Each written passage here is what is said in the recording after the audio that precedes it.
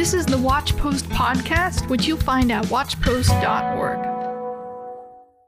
Well, good morning, everyone, and welcome back to the WatchPost podcast. We're going to talk today about the problem of only being moral enough to be enslaved by it. Right from the start, I want to use Matthew 10:16 to illustrate this point. So it says, "Behold, I am sending you out as sheep in the midst of wolves. So be wise as serpent and innocent as doves." Often the problem for many Christians is that we are enamored with innocence, but we don't allow wisdom to guide us. We don't permit wisdom, and we're often against the very wisdom that we need because we are obligated by a sense of morality that is contrary actually to sound wisdom. This kind of way of living is very common in the world.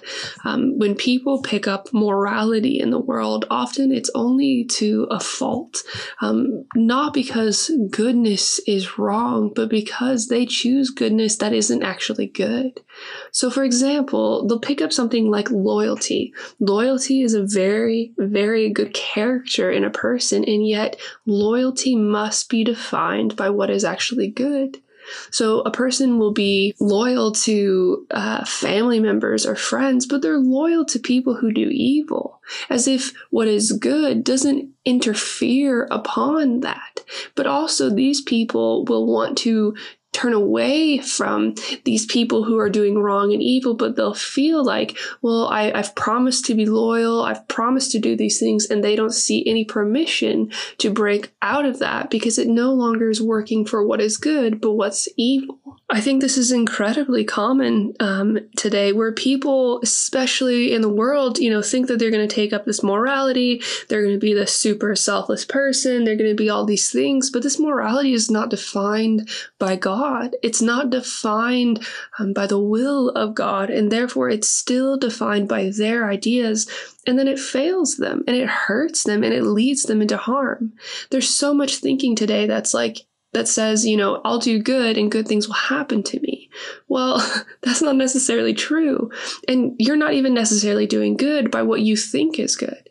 Because what the world thinks is good is so often is nothing more than flattery or just giving in to it's just people pleasing. So ultimately at the root, we're serving evil. We're serving our own ideas and the rebellion that we just talked about yesterday. But we're so convinced that we're doing what's good and right. And we become enslaved to those ideas because of what we think about ourselves and because of what we're trying to maintain as an identity for ourselves. I think a really good example of this is the example of King Herod with John the Baptist. If you don't know this account, you can read about it in Mark 6:14 through 29. But real quick, I'm going to read verses 23 to 26. As Herod's mistress daughter comes in and dances before Herod and his guests, he says, and he vowed to her, "Whatever you ask me, I will give you, up to half of my kingdom." And she went out and said to her mother, "For what should I ask?" And she said, "The head of John the Baptist." And she came in immediately with haste to the king and asked, saying, "I want you to give me at once the head of John the Baptist on a platter." And the king was exceedingly sorry, but because of his oath and his guest, he did not want to break his word to her.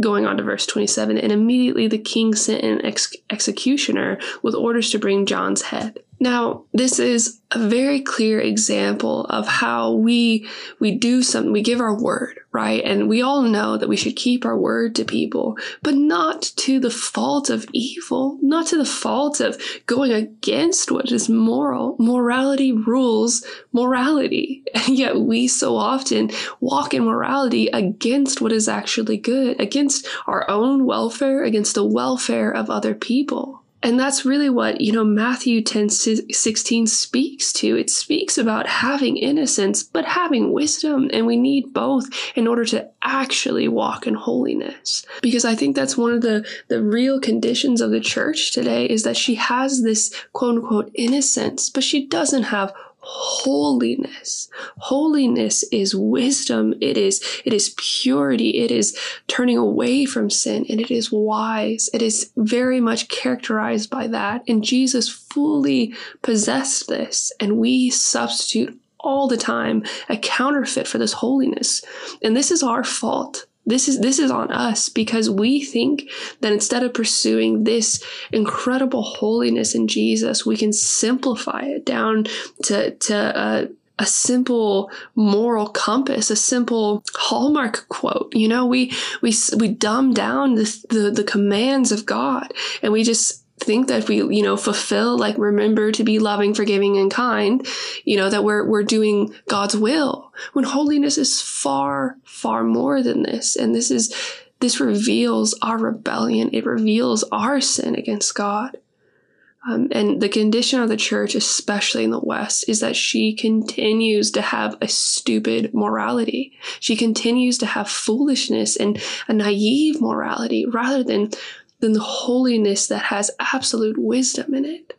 And what we need to realize is that this is how the devil is always obligating us towards what is evil rather than towards what is good.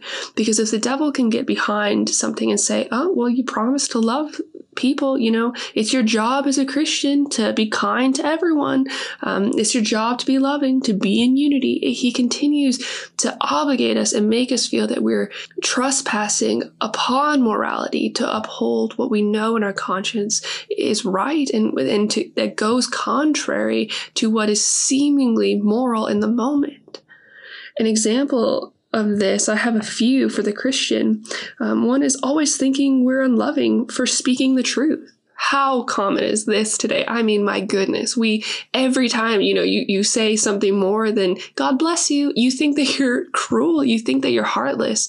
When speaking the truth, even in such intensity, matches the heart of God, and it matches the heart of God's love.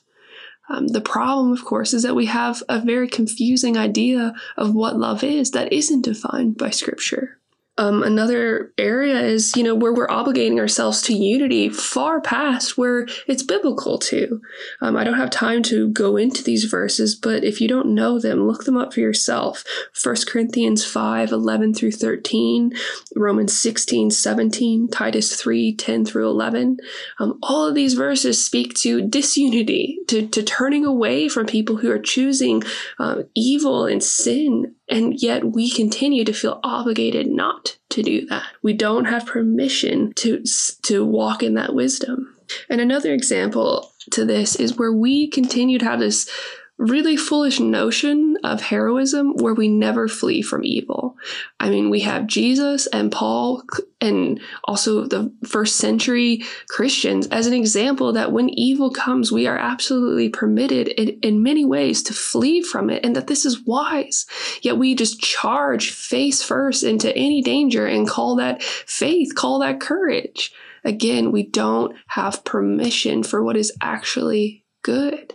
This makes me think of when the disciples were walking through the fields and plucking grain and eating it, and the Pharisees rebuked the disciples, and Jesus said, "Do you not remember how David ate the loaves of bread from the temple?" He was pointing to how when laws begin to transcend above true goodness, then the goodness is what is right. The last thing that comes to mind here is the parable of the dishonest servant. You can look at Luke 16:1 through 9 if you don't know this parable. But I think this is not the entire point of what Jesus is pointing to, but I think it's a huge part where this dishonest servant protects his own interest, and Jesus, in a sense, commends him. He doesn't commend his sin, though. Obviously, Jesus isn't commending sin. Jesus is commending that way of being wise. It says in Luke 16:8, it says, "The master commended the dishonest manager for his shrewdness. For the sons of this world are more shrewd in dealing with their own generation than the sons of light."